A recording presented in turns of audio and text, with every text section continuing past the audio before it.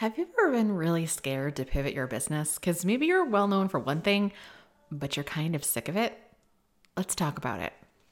You're listening to Inbox Besties, the only little guy approved podcast that gives you dangerously practical advice for turning internet randos into subscribers with benefits.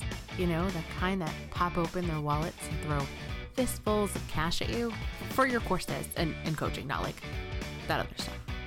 Perv. Now let's get to it. Oh, welcome back, my Inbox Bestie is Kate Doster here of katedoster.com. And as always, I am beyond thrilled to be in your ear holes today. And in particular, this is an interview that we actually had recorded. It was around the time of the Big 3 Summit. So I just hadn't gotten a chance to be able to sit down and re-listen to it and edit it. So you're going to notice that we talk about the month of August a little bit in this. And you're like, Kate, it's October. So I just want to let you know that we had recorded this a little while. So it was probably back in May. And this is with one of my very good online friends, Monica Froese. And I heart her so much. So she's like so type A, and y'all know I'm not type A, but we get along so unbelievably well. And I wanted to have Monica on because she did something that honestly I thought was super brave and I was a little jealous of. I can't lie to you. And that is she completely pivoted her business.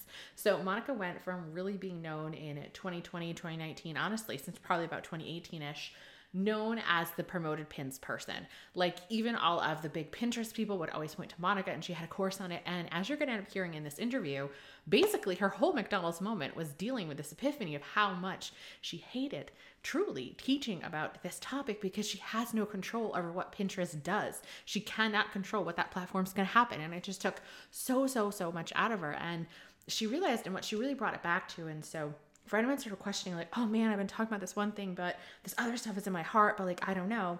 She always brought it back to her mission. And her mission was essentially to be able to help women make money and be financially independent. Because as Monica's going to tell you later on in this interview as well, when she first had her child, she did not realize how horrible, especially here is in the States, for mothers and how you just can't win. So in this interview, we are going to cover a lot. So if you are a mom in business, if you consider yourself a mom first, business owner second, or vice versa, like myself and Monica do, this interview tackles so much. We talk about going viral in a bad way. We talk about pivoting. We talk about dealing with people who are mad about the decisions that you're making. We're talking about how Monica has restructured her offer and how she has done it this way. Honestly, this is one of these interviews that I feel like people are going to listen to over and over again, not only when they need that boost of confidence, but when they're looking for actual step-by-step on how to get this done. Now, you want to make sure, of course, that you are listening to Monica's podcast as well, not just because I was on there, although that's always great, but she has some really interesting guests, and I love her solo shows because I just love the way that Monica's brain works. So I'm going to have a link to it down below in the show notes. It's called the Empowered Business Podcast. And like I said, I'll put a link so that way it's really easy for you guys to get down over to because it's amazing. As always, you can tag me and Monica when you are listening to this episode over on Instagram. Our handles will be in the show notes as well. Now, let's get on to the interview. All right, my Inbox besties, like I told you in the intro to this, I am so excited. And it might be an entirely different type of a podcast than we're used to here, because I could literally talk to Monica for like ever. I feel like you've been in the online realm like just as long, if not longer than I have. So like Netscape sort of a days. So before I had Netscape. See? Right, live journal, all that great stuff. Yeah, and I can still hear the AOL dial up. Right, my first website I ever built was on GeoCities I had a black background on mine. So I'm like, Monica gets this. So before we go any further, I want to make sure I ask, what are your pronouns so we can use them correctly? Yes, she and her. Excellent. So Monica, today we're going to be talking a little bit about digital products. We're going to be talking a lot about, because I'm very interested on how you pivoted your business, because if you guys have heard Monica's name, you're probably like, oh yeah, she does promoted pins. She's like the pin ad lady. That's not what Monica does anymore. Not so anymore. I would love to hear about your whole process of rebranding and changing, and then why digital products. And before we go ahead and dive into all of that and your McDonald's moments, because it turns out everybody loves those, I would love to know what your mission is, because I feel like you have such a strong one and you're so vocal about what you want to do for females. Yeah. So my mission is to help 1,000 women make $100,000, which will contribute towards financial independence for women and to the tune of $100 million. So it's like 1,000, 100,000, and 100 million. That's like the numbers down the road. So like that, I came up with that actually as part of the Great Pivot, which I know we're going to talk about, because I had started feeling disconnected about why I'm even doing what I'm doing. And at the core of it, it's always been about helping women achieve. And the reason I pick financial independence is because the world runs on money, right? So if we're not capable, if we don't have the means to have our own money as women, then our hands are kind of tied. And also I firmly believe that when women have control of money and have wealth, we do good things with it. Oh, so you know me and put money in the hands of good people so they can do good with it. I absolutely love it. So what made you so passionate about helping women in particular? Oh, I almost died when I had my first kid. Very casual, right? Very casual. Yeah. I mean, honestly, my daughter's 8 now, and her birth, I was a jerk before her, I kind of think, in a lot of ways. Honestly, I was like, I was very like, lacked compassion in a lot of ways. And I'll give you an example. When I was in my early 20s, so I started in my corporate job young. I was still an undergrad when I started in what became my corporate job for 11 years. One of my teammates, who was the same age as me, had a baby and went on maternity leave. And I wasn't very kind to her about it, to be honest with you. She would come when she came back to work. I mean, we don't know what's going on in people's lives, right? But we were back in the day, we were on a phone queue. So, when she didn't show up, when she was 15 minutes late, 20 minutes late, had to leave all the time, I was taking her overflow, and I was not nice about it. I just wasn't. And then I had a baby, and it really taught me a really solid lesson in a lot about life. And one of those lessons was the maternity leave in the United States is atrocious, which I know you had a terrible experience that you shared on my podcast. Getting fired. and that led, so I almost died in childbirth. I had an emergency C-section. I needed a blood transfusion, which they got me too late. They nicked in some organs that they weren't supposed to. It was really bad. And then my daughter was colicky for the first 3 months.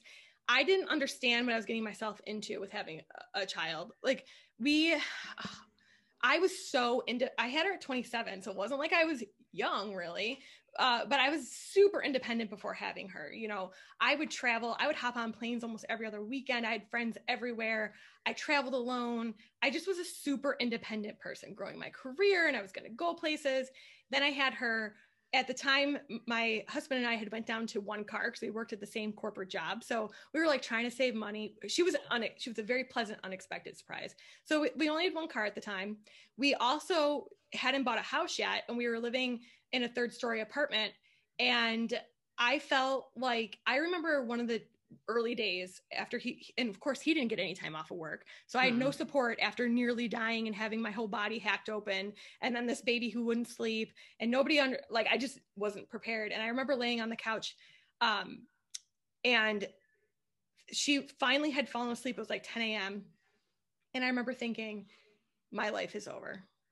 Like, this is not, I was looking out the windows, and I remember snow was falling, and I just was thinking, this is not what society tells you having a baby is like. Interestingly though, it never affected my bond with her. Me and her are like so super close. I'm so grateful that what I went through emotionally and mentally because of having her, and how much I'm grateful for how it did change me as a person. I think it made me a better person, but it never impacted. I never blamed anything on her or anything like that. And I don't judge anyone who does, because postpartum depression is a real thing. And, I have no judgment towards someone else's experience with it. I just feel very fortunate that didn't happen with us, and that we're very close. So I went back to work after. I had a lot of pressure in my life at the time to be a stay-at-home mom, which PS I never wanted to do. So I became very, very outspoken about my right to work. That's what I would call it. My right to work. Don't take my career from me. It was a big part of my identity. Lots of people in my life thought I shouldn't work. I had lots of people pretty much told me I was a bad mom because I wanted to work. Oh yeah. Yeah.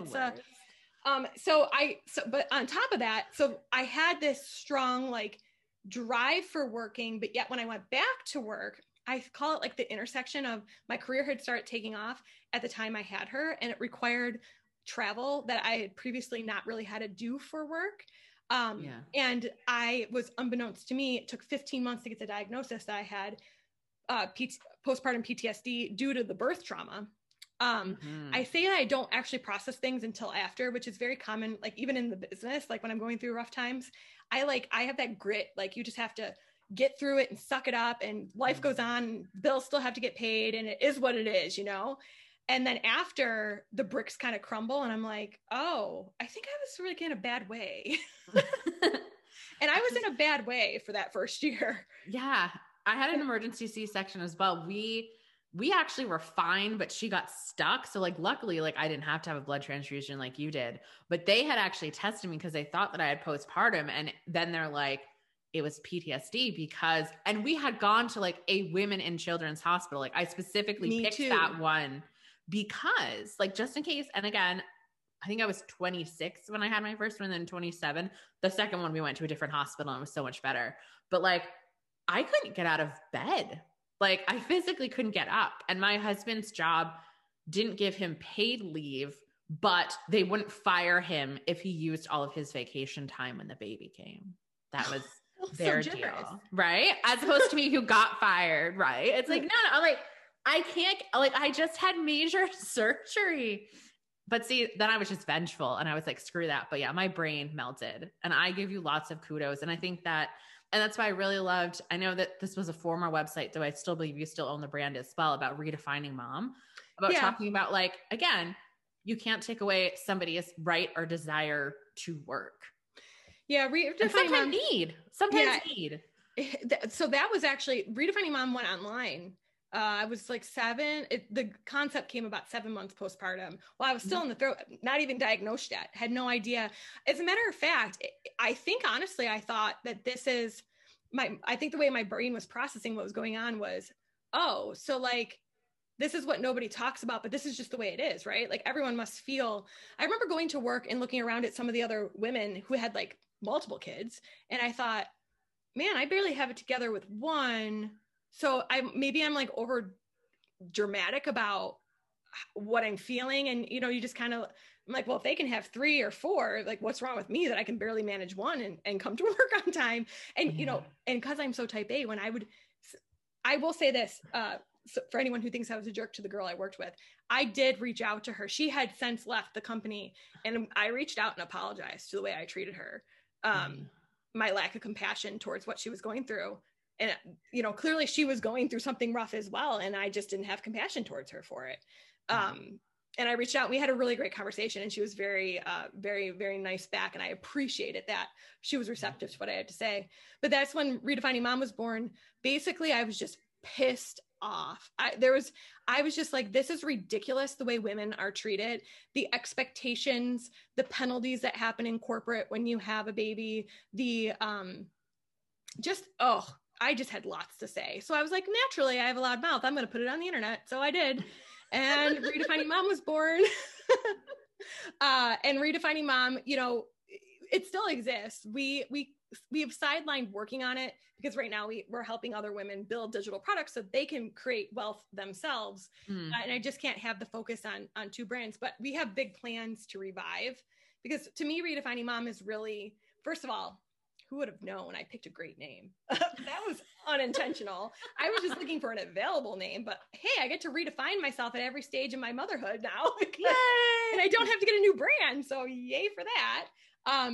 So basically to me, Redefining Mom is like the intersection of like our individuality and our goals and what we want to accomplish as women, and how like I have this saying with my kids that I am the best mother for them. Like when my daughter was 2, I looked at my husband and I had all this guilt because people thought I should be a stay-at-home mom and stuff. And like, I'm not, in a lot of ways, I'm not a typical mom. Like I'm very like blunt with my kids. I don't beat around the bush. Like I told my daughter what sex was when she was 7, and that was frowned upon by some people. I was just factual about it, but some people didn't like that. They thought, why are you telling her? I'm like, because I don't want someone else educating her in school. I want to educate her. And I told my husband, I remember when I looked at him and said, I am the best mother for my children. There is not a better mother for them.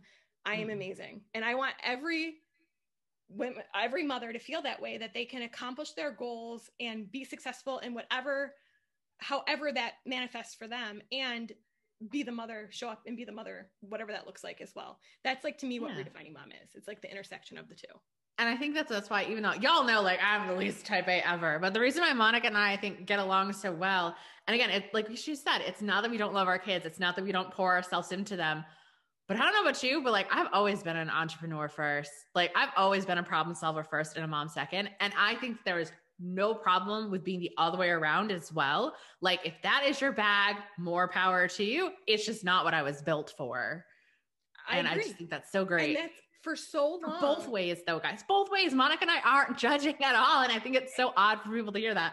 No, I think that's super cool if you want to do that. I couldn't, but go you. I think I know some, I'm close to some legit stay-at-home moms who chose it. Not like they weren't forced into it or anything, like by pressure. They like legitimately enjoy it. And I'm like, I look at them almost like they have two heads in a way. Like, I would never enjoy this, but I give them so much credit because they're amazing. And they're the best kids they're the best moms for their kids. That's what, I strongly believe that we are given what, like, my kids were meant to be with me and their kids were meant to be with them. And we give our kids what it wasn't a mistake. I don't know. When I just owned that, it changed so much about my life when I stopped thinking I had to be shoved in some box by other people. I had actually I had a viral, I don't think we've talked about this before, but in 2016-ish, so before I was even entertaining having another child, because of PTSD, really, I wasn't sure I was going to have another child. Can't blame you there. Almost dying can do that to a person. Yeah, that's 5.5, they're 5.5 years apart. So yeah, it took me a while, but I wrote a Scary Mommy article back like before I was really making money in the business. Yeah. And Scary Mommy, they were kind of crappy. They took my very positive, it was a very positive working mom article, but it wasn't pitting anything against each other. It was just like positive influence for working moms, and like owning that and, being comfortable with that. Well, they spun the headline to basically make it seem like I was at the expense of stay-at-home moms. Like, we are propping working moms up at the expense of a stay-at-home mom. And that is not what the article was about. But, people only read titles. So it ended up getting banned on Facebook. People were telling me that my kids should be taken from me and they were going to call CPS on me. I mean, the comment section was off the hook. It was my first experience with going viral online and realizing how terrible people can really be. That is bananas. And it wasn't even like it was something that you built on your own property that you could manage. It was somebody else doing that to your words. Yeah, it was because they wanted the clicks and the traffic. I guarantee you they had a whole bunch of ads on there.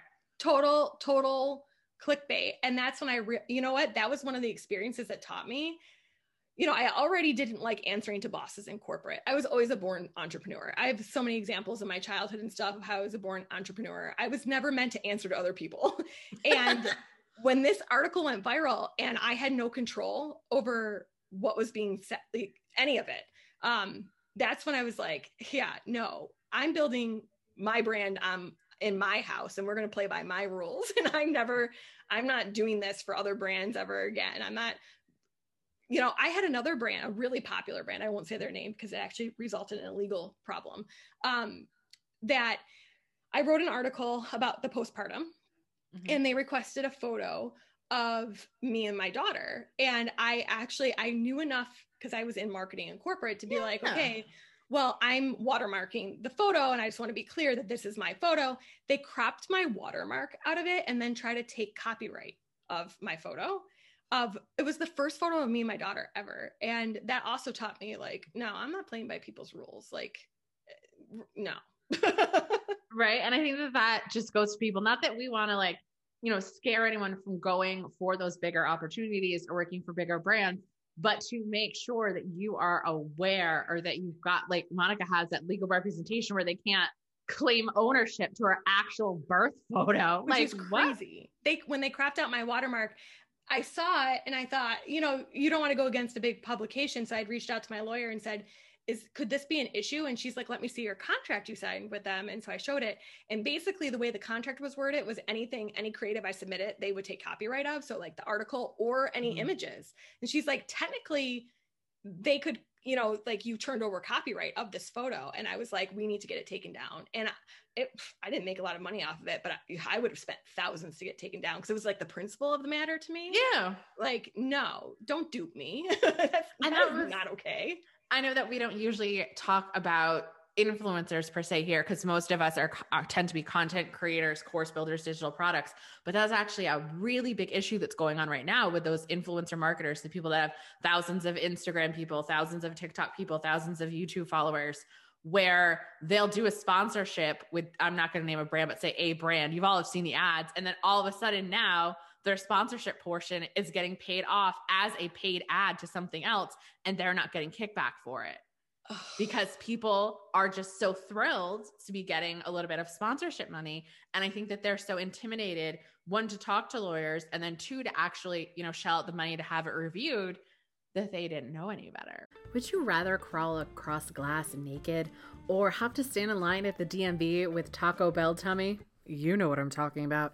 Then actually have to write an email to your list. I mean, you don't want to come off too salesy and what if you're boring, and you don't want to add to all of the noise. And somehow every single week, besides the cold sweat, you bust out with being finger tied, instead of tongue tied because you're actually typing. Don't you just wish that you could just magically snap your fingers and almost have somebody else write your emails for you? Well, that's exactly what you're going to get when you invest in the Email Marketing Fairy. The Email Marketing Fairy template set is over 50 grab and go newsletters, welcome series, and even an 11-part sales funnel that you can use as an amazing jumping off point to actually write emails that connect with your audience, get replies, and most importantly, get those buy buttons hit. And all you need to do to get your hands on this, along with almost $100 worth of free bonuses, is by heading on over to theemailmarketingfairy.com. That's right, head on over to theemailmarketingfairy.com, and you will never have to awkwardly tell your list, hey, I know it's been a while, ever again. And so especially in those things, and again, they signed over the rights. So now people can take any of the images, any videos that they did, parts of videos that they use, and now that own company can use it as their own creative, put their own ad dollars behind it. And it's not even like your code Kate that you can get kickback on now. No, they cut that part out. Because I'm type A, I've always read every contract I've ever signed. I am that person. I'm not, but I still read it. Yeah, when we built this house, it was like a 60-page contract. And I remember I got it and I told my husband, I'm going out on the deck and I'll see you in a couple hours. And I redlined and I highlighted and I called the realtor back and I was like, I have questions. Like, I am that person. So I think because I'm that person, it really even got me more that I feel like I was duped because I should have known better. And I really took it personal, but people have learned the hard way. I have no problems using lawyers. Like, if you're going to infringe on my IP, I copyright all my stuff formally. I trademark my stuff. Don't steal from me. It's not a good time. I can't pretend to be Monica. They'll never know. Redefining Mom Eve. So silly. So I know we've talked a lot, and I know that we haven't gotten to the business stuff yet. Would you say that any of these experiences, or even that going viral with Scary Mommy or going up against that brand, would you consider that to be a McDonald's moment that you have in your life? Or is there a different one where you're like, this can be a more recent as you've been more established, that you were just like, I know I hate having a boss, but I think it might just be easier to work at McDonald's or drive Uber. Not that there's anything wrong with that, guys. But sometimes you just don't want to be the boss anymore. That's it. So you want to be able to leave it someplace and not bring it home. I would say, I feel like I do. I've had several McDonald's moments. We all have. The Scary Mommy one was definitely like the first one that's memorable to me. Along the way, I've ran into, early on, I used to call it decision fatigue. Like, one of the things I underestimated about running the business was because I had a very busy, demanding corporate job. So it was a shock to me how by the end of the day, when I was working in the business early on, and all the decisions I had to make, like how fatigued I was. Like my husband would say at 4:35, like, what's for dinner? Which, by the way, I don't cook, so I don't even know why he was asking, but like, let's make a decision. Are we ordering out? What are we going to have? And I'd be like, I can't believe you're asking me another question. Don't ask me. Like, I was so fatigued. That actually did throw me, and that caused some problems. Like, we had to work on that pretty early on in our marriage, because he got to the point where he's like, I don't know, like, I want to stay married, and you're like kind of, touchy with, because you're so stressed out all the time. And so we had to have lots of talks about that, and like what he could take off my plate, because I like managed everything about the household. Because I'm more, he's not a type A person. So I was just the more organized of the two. And I'm like, I can't do it all anymore, and I need your help. And that was like a whole discussion. But my McDonald's moment, like as an established business owner, was last September. The writing was on the wall that I had to move away from Pinterest advertising for so many reasons. There was a cap. We can talk about why, like when we talk about the pivot, but this is what I'll say about, there was just a lot of reasons why, to me, I could see that the writing was on the wall, that I had to make a change, but I didn't know how to go about it and I have employees, actual employees in my business. Yeah. My family relies on my income in my business, and I felt trapped. And so it started manifesting in some like physical ways, like my back started spasming. And so my work time is my work time. I am at my desk. I have a full-time nanny. And when she is here, I am at my desk and I am working, and I don't use my work time for other things. Well, my daughter had just gone back to school, and she came into my bedroom, and I was in a blacked out room watching Outlander, which is a great show, by the way, and on my back. And the only time she has seen me like that is when I've had the stomach bug. So she walks in the room and she's like, Mommy, are you sick?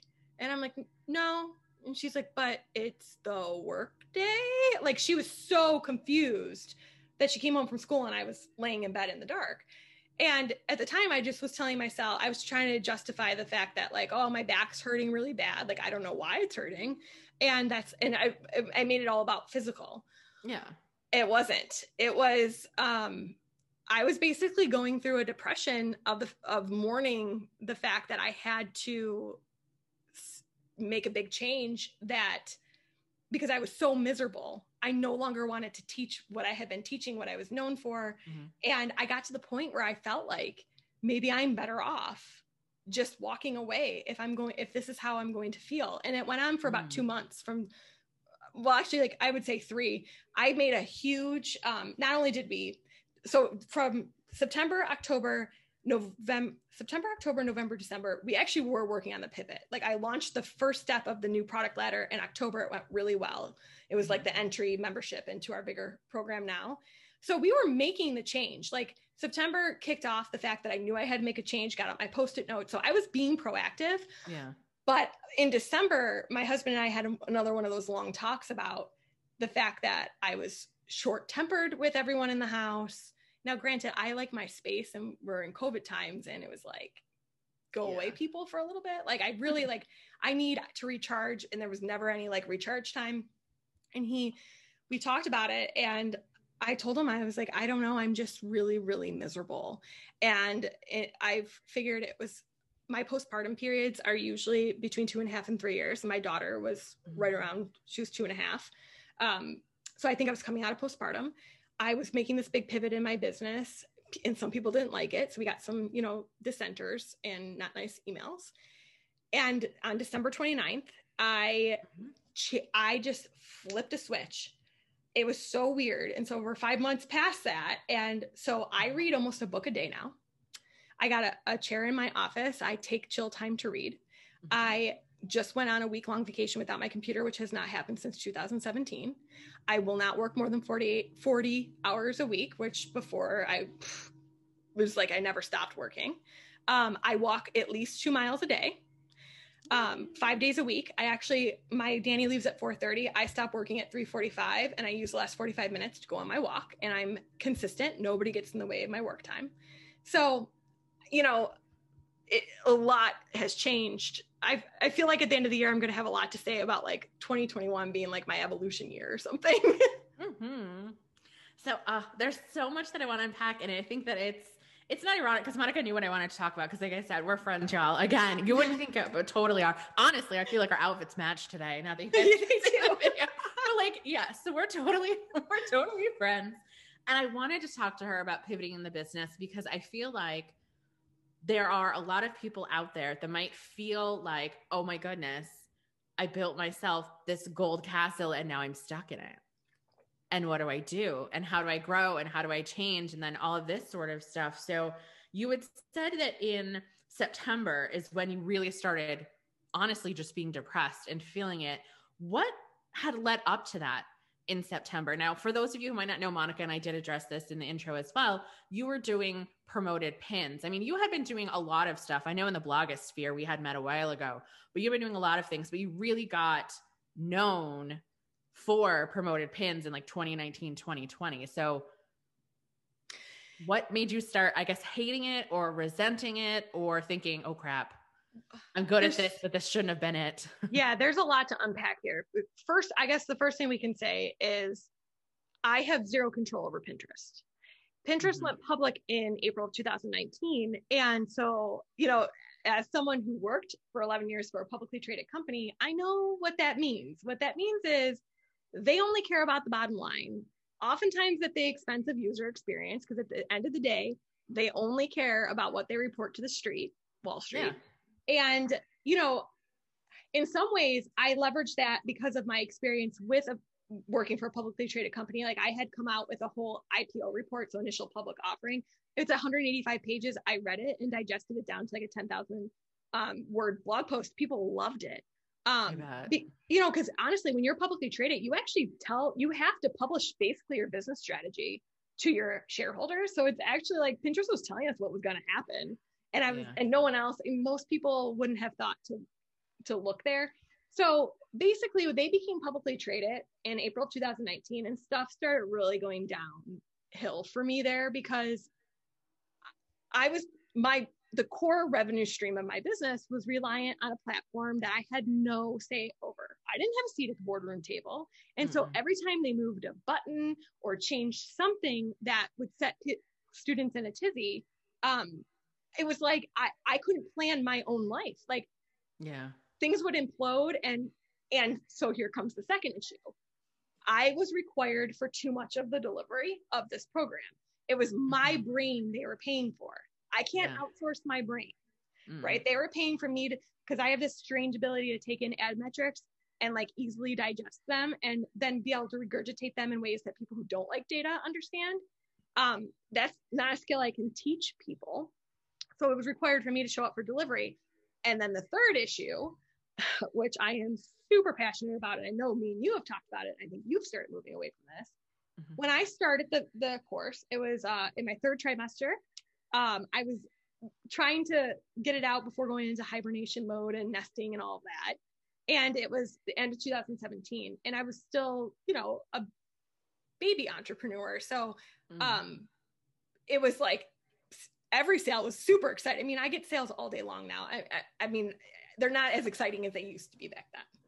I still love it. My mind alarm went off like 3 times while we're talking. I'm like, but that's just me. Because I know that people on the other end, I'm like, yeah, we made sense easier today. Yeah, I have an Apple Watch just for my payment notification. Like I still, like when I'm on my walks and I hear it, but like I actually know the different buzzes between Stripe and PayPal. It's really weird. I can tell when my watch is buzzing for a text versus, and I'll be like, oh, I'm making money as I'm walking. So like, I'm not immune to it, but it was a big deal. Yeah, it's big when you first start. It is. And so at the time, and I feel like this is where online courses are seriously misguided, especially when you are running a course based on a platform that changes and you're an over deliverer like I am. I am an over deliverer. I was in that course. You all were. Yeah.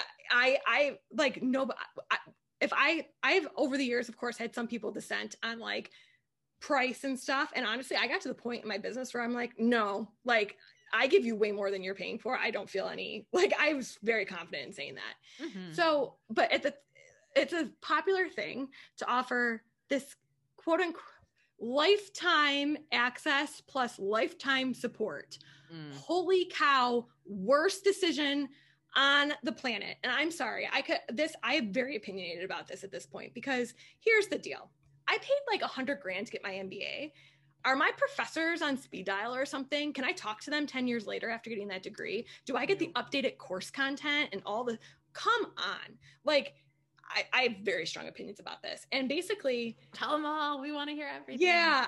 It was a lose-lose situation, because what would happen is the more students we got, and these students paid me once, 2-3 years ago, very minimal amount. Well, they would pop in and out when it suited their business to be running promoted pins. So it was this vicious cycle of, I have to update the course because of Pinterest. Now I have to sell it because I have to pay the people. Yeah. Like, I have employees, I have expenses. I have to sell it to get more students. And now there's more support I need. So now there's more expenses. My expenses kept growing. The amount of energy required out of me kept growing. And then I had to keep launching just to support the business.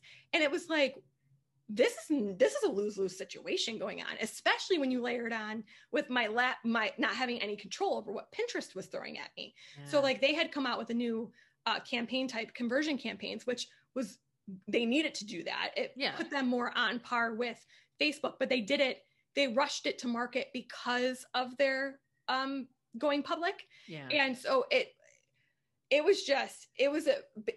would say mid 2019 to mid 2020 was intense. And so what I did first, before I really came to terms, like, cause it was like a mourning period to say, cause when you put my course cause my course is copyrighted. When you put it in a Google Doc for it to be copyrighted, it was 800 pages. I mean, it was not, and it was always up to date. And so it was like a mourning period to think, oh my gosh, all of this hard work for the last 4 years, I'm just going to blow it up. And so I tried to hold on to it. So in June of 2020, we closed down the support group that went with it. Of course, people were very ticked, but such is life. It is what it is. And I mean, we gave, anyways. I was going to say, you gave, I think, like 30 days notice or something. Yeah, well, you know what? Sometimes when you give, people should understand this too, because I'm also opinionated about this, so I'll go with it.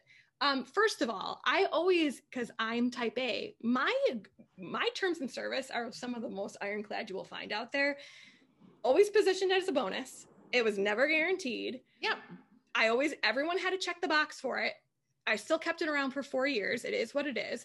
But when you give people too much notice, that's when people tag on and complain, and they get negative. Like, it's like, you can't, one person complains, and then, it's like, people love to live in misery loves company, or whatever they say.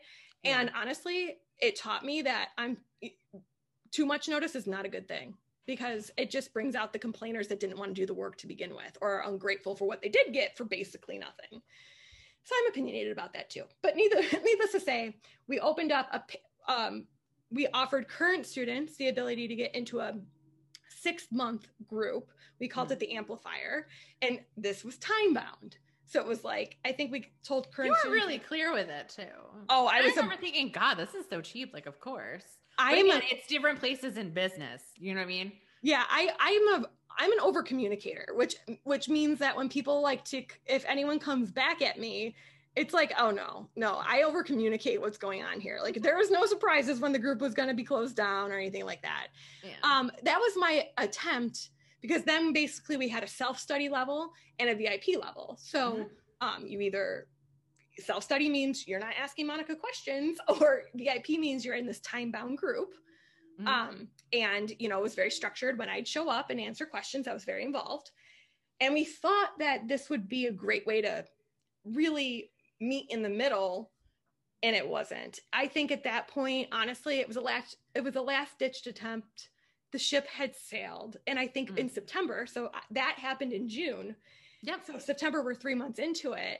See, that's what I was thinking. I'm like, she must have started thinking of pivoting like at the beginning of 2020. I would never have guessed that it was really in September is when you started in Q4. I thought, I'm like, oh, this must be really calculated that she was pivoting back in June as a looker honor. Yeah, well, when they became publicly traded in April of 19, I think deep down the writing was on the wall to me. But it was that it's so hard. Some people did say to me, like, you must have known you were going to do this. No, not really. Like, I know it, it's funny what people assume is going on behind the scenes, because I didn't know until I made the decision. And when I made the decision was when basically when my daughter found me on my back, and she was concerned about what was going on with me, because because here's the thing. I might sound like overly confident in what I'm saying, but this is in hindsight. I don't like disappointing people. I love my students. I want them to see success with promoted pins. It was gutting. It was gutting to have to do what I had to do. But this also goes along with the fact that I could not accomplish my mission with promoted pins, because to me, I was getting disconnected with the purpose of my business. I came into it because I was upset with how women were treated. And now I'm just teaching people paid advertising. To me, it was like, I'm not making the impact I want to make by being the Pinterest ads girl. And so when I started trying to reconnect with my mission, like, what do I really want? How do I want to show up? And then I realized once I like my brain started thinking about like, what does Monica want? How does she want to show up in the world? Yeah. Then it became a no-brainer that I had to give it up, because, you can only stick with something that makes you unhappy for so long before I didn't want it to bleed into my students either and be like, I'm miserable showing up here for you. I didn't want to be like that. No, I don't think so at all. And so I just want to thank you just for how sort of raw and honest you were. Like I said, I was just like, I'm like, she must have had like this runway plan. Although I definitely want to hear about in September when you did actually get out the Post-its, how you were thinking of doing. But I feel that anybody, and like, even I thought, because I did buy the 6 months because I'm like, I'm going to run Pinterest ads. Obviously, I want to show her. I believe you said I had the most meteoric results you'd ever seen. You're like, I have never seen anything more half and half ever. I'm like, thank you, everyone. But with paid advertisement, what you couldn't have covered in the course, because it would have been so bloated, which is now what you actually are teaching, is the rest of the funnel. Because like, you can teach people how to target, how to keyword, the great creative, you can look at their analytics, but if their stuff sucks on the back end, it's never going to work. Yes. And you see this all the time, because you understand the value of a conversion mechanism, which is a sales funnel. Like, you get this is part of, you teach tripwires, easy yeses, and all that stuff. So what would happen? I actually was just thinking about this, because I get asked this a lot. I would venture to say, we had something like 2,400 people in the promoted pins course. If I was a betting person, I would say 80% of them showed up without a converting offer. So what that meant was people were joining my course, which was very clearly about Pinterest ads, and they'd come in and they didn't understand that they needed something that was, we get the typical, I just want to get traffic. Okay, so you're going to pay for traffic for what's the end? Why? Right. So there was that education, but then it's when your course is about paid advertising and people are giving you metrics, and then you're looking at what they're promoting and you're like, ooh, well, is this a tested offer? Because like, you could, my brain works like this. So I could look at an offer and be like, well, no wonder why it's not converting. But then that's not what I'm here to teach. That wasn't the scope. Right. And so scope creep became a really big thing too. I couldn't help myself. Like, on Q&A calls, I had to address it, because it's like, I can tell you I'm blue in the face what your metrics are telling you. But if you don't adjust this offer, like, don't run more ads. And so that's basically now because ads are a way to feed your funnel, right? Yeah, it adds fuel to the fire. The question is it a dumpster fire or is it something that's going to rocket you off to the moon? Right. And so now the scope, it's called the Empowered Business Lab. The scope of that program covers creating a digital product that people actually want to buy. So the 3 things you have to create in my program are the opt-in, the digital product, the order bump, and then the 4th optional one, which either you create in the beginning or once you get people into the funnel, upsell. So some people don't know what the upsell should be until they actually get students that are using the product. Yeah. And so those are the 4 core things. So you build that, and like, we have very in-depth tutorials on ebooks, printables, digital templates, and how to do low entry level digital courses. Those are like the 4 product types. And then we teach you how to build the conversion mechanism. In other words, the sales funnel that is built to convert. And there's 3 versions of it that I have them build. And we go through all the tech of it, and it's like incredibly thorough. But what I've realized, and I made the mistake even in the founders round, because basically it's create, build, sell. And the fourth pillar was amplify, which meant to douse it with paid ads. But just like I experienced in the Promoted Pins course, I should have known better. Everyone wanted to jump to the paid ads and ignore the first three pillars. And so after the founders round, I said, no more.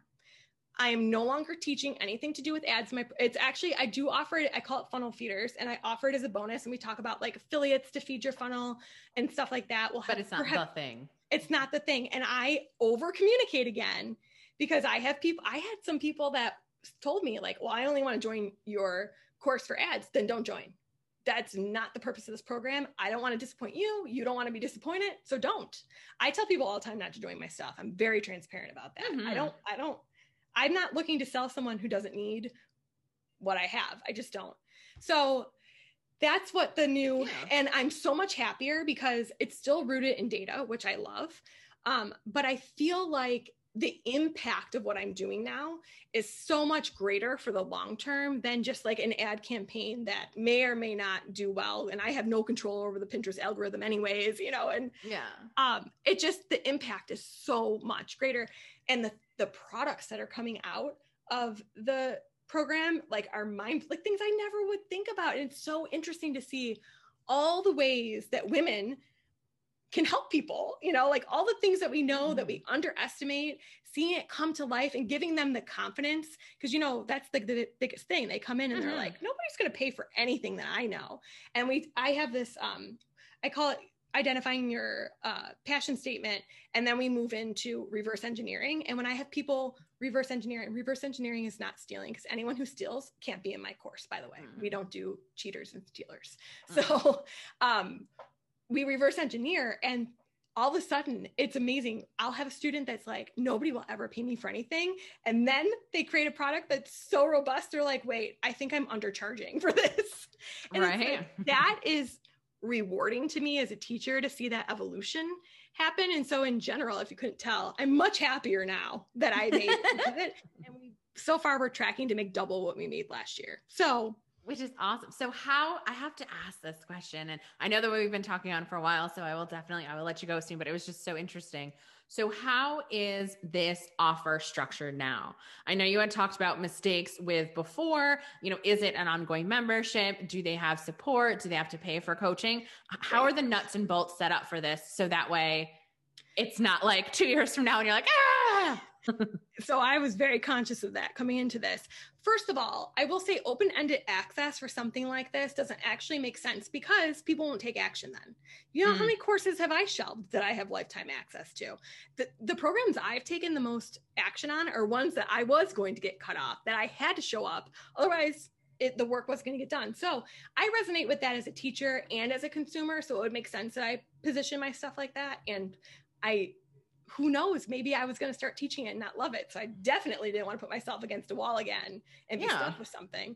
So the way we positioned it, and it's working out well, so I've knock on wood, I think it's going to go well, is a 6-month program. And that includes the content access and the support in the group. So after the 6 months, everything goes away, or you can sign up. We'll offer a month-to-month option, which will be I haven't even decided the price for it yet because we haven't hit the first 6 months, but it'll be minimal. It's just basically, it's a mutual, I'm constantly updating, adding new tactics. I'm constantly putting my energy into this, and we need to fairly compensate my team and my business for that. It's just to me at this point, it's not emotional at all. It's just a fair economic exchange for what I'm providing you. Mm-hmm. I love that. So yours is 6 months with content and support. So the way that we restructured Love Your List, because like my goal, because that course is so robust, because your email list just touches everything, it was like our options were triple the price or take away the access to me after 6 months. And like we had floated around with like different amounts of time and all that. I honestly feel like we probably could have gotten away with 3 because then people would have a little bit more fuel under their fire, but we went with 6. And then like we have it where you can sign up for continuum coaching. So we don't do month by month by that. You can buy another 6-month pass or you can buy another 12-month pass to get all access to the live component parts, because I'm Okay. like, I'm not chasing people down. Like, So all of this sort of stuff. So like Active Campaign can like shoot them off an email, let them know, let us know. And then, so that way it's not like we're constantly like, oh, this person, no, like I'm not doing month to month. And we had entertained the idea of not cutting off content access. Mm-hmm. I think so with the Promoted Pins course, the course that it was in 2017 was nothing like what it ended in 2020. I mean, it was night and day.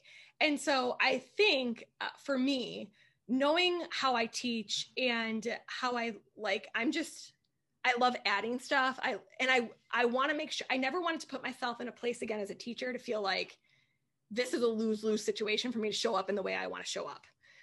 That was equally important to me, that I kept my energy and my zest for it. And because of that, the ongoing, having people be as committed as I am, which is money in business, is it just, for me, for how I am, I knew that it was going to make most sense. I mean, maybe, and here's the great thing about running an online business, everyone, you get to make the rules and you can change. So like we've entertained changing that policy. We've entertained maybe shortening it to 3 months, changing it. Like you can do whatever you want. We could have just a self-study version and then have a support group separate. Like who knows? Like that's kind of the brilliance of, being the boss and making up. I think now that I've done this major pivot, I will be much more open to when something needs to change, to just do it, and not overthink it. I love that so much. I have one more question about this. Is this open close or is this evergreen? So right now it's open close because I made a commitment in 2021 because I was so stressed all the time coming off of the other launches because I would have to do the updates. Then all the students were getting into it. I made a commitment this year that we are going to launch 4 times and I'm going to know my numbers so well that it's just a predictable marketing machine. Who would have thought, it's right. so obvious. So we have already launched twice and we have another one slated in August and then again in November. But now that I have 200 in my belt, we are heavily considering putting it on evergreen for the summer. It would be behind like a webinar because we'd want you to watch and understand what you're getting yourself into, training first. So I think it's going to be both for the second half of the year, but we don't have evergreen open yet. So at this point, for sure, it will be open again in August, but I have a sneaking suspicion that we'll open it up in the summer months. Ooh, this is all fun. Like I said, I just love Monica's approach to business, about the experimenting, about knowing the numbers, again, about being a real person and feeling those human feelings of like, oh my goodness, like, what do I do? If you had any more parting words for anybody besides just do it when it comes to either pivoting your business or, I guess the main question I would say is, what words of hope or direction do you want people to take if they feel like their audience is going to hate them for growing? Here's the thing. The people actually, I'll give you a real life example. I had someone that came in guns a-blazing when I made this announcement that I was retiring the Pinterest course. I mean, it was one of the meanest emails I have ever gotten. It was super mean. And I have a huge email list. I get it all. And I am not in the support box basically at all, but because this was going on and I was emotionally attached to it, I was unfortunately looking and I happened to be the one that caught it and I couldn't help myself. I had to be the one to respond. And I responded in kind. But I was firm in the fact that I posed the question to her and said, what would you have liked me to do if I no longer want to teach this? Is this a sentence that I should have to teach this for the rest of my life because I had a course on it once upon a time? Like, I posed the question back to her. I was very polite in my email back. And a week later, she wrote back apologizing, saying she had something personal going on in her life. And my email triggered her, had nothing to do with me and everything to do with what was going on with herself. And that was a very enlightened moment for me to step back and say, that's the truth. The people who are, first of all, someone who's mean to you, like, I know you have this philosophy too, like, you're not here to help people who don't like you. You know, like that's if you don't want to be near me, unsubscribe, bye. You know, like you got to let those people go. but also realize when people are mean to you, first of all, you cannot grow a business online and expect rainbows and sunshine all the time. People are going to be mean because just like this girl in my email, she was triggered by something completely outside of I couldn't have controlled her trigger, and she took it out on me, you know? And so just, online business is like a gigantic mind game in a lot of ways. And through every time, I always say this, I'll reach a point where I'm like, I got this. This is going great. You know, like people aren't going to bother me. I don't care if I get dissenters. And then the next, like, you know, the next revenue pillar will come or whatever it is that brings more issues. And I'm like, what? I just had it together like a month ago. Why do I feel like I'm failing at everything again? And it just is. And I think the longer you do it, it's like a muscle. You just get better at it. You get better at overcoming it faster, recognizing what it is. And it shouldn't stop you. Because the thing is, if like you want, you know, if this was super easy, everyone would do it. Right? Like if this was just like a cakewalk, everyone would have a very successful online business, but it takes work. So don't shy away from that. Just know it going into it. Right. I love that. And I think what I love the most about all of this, and you guys know, this is like the stone that I'm going to die on, or the hill, I guess, as the sentence goes. When you are disproportionately passionate about seeing your audience succeed, you are not precious to the vehicle. Yes, you are allowed to have a human moment, just like Monica was in September when it came to, oh my goodness, I hate promoted pins. I never want to do this again. We're going to blow this up. This is scary. But her mission was always to help those 1,000 women make $100K in their business. Yes. And so she knew that vehicle wasn't going to get there. Yeah. So she pivoted.